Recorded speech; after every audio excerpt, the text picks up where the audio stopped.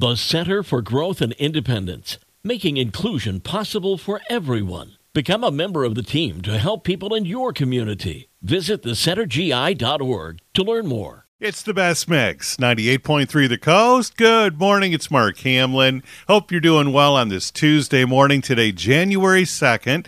Going to be sunny today with a high of 40 degrees. We'll get the update here in just a minute.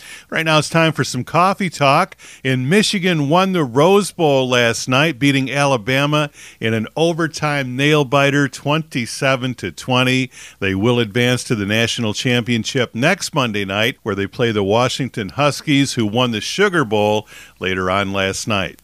If you're taking a break from booze for the month of January, you're not alone. 15 to 35% of drinkers will be swearing off booze for the month. According to a research firm, Morning Consult, 90% of those taking a booze break are for health reasons, 73% doing it to save money.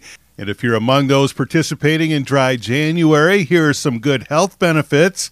Improved mood, better sleep, weight loss, more energy, lower cholesterol, decreased diabetes risk, and lower blood pressure. Seems like a good idea.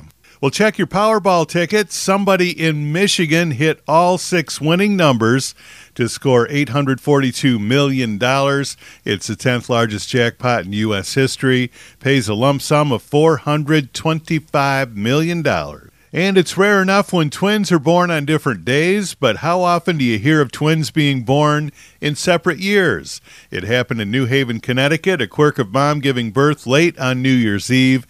One came out at 11:59 on Sunday in 2023. His sister decided to wait until 2 minutes after midnight when it was already 2024. Everybody's doing great, happy, and healthy, and that's a great start to a brand new year.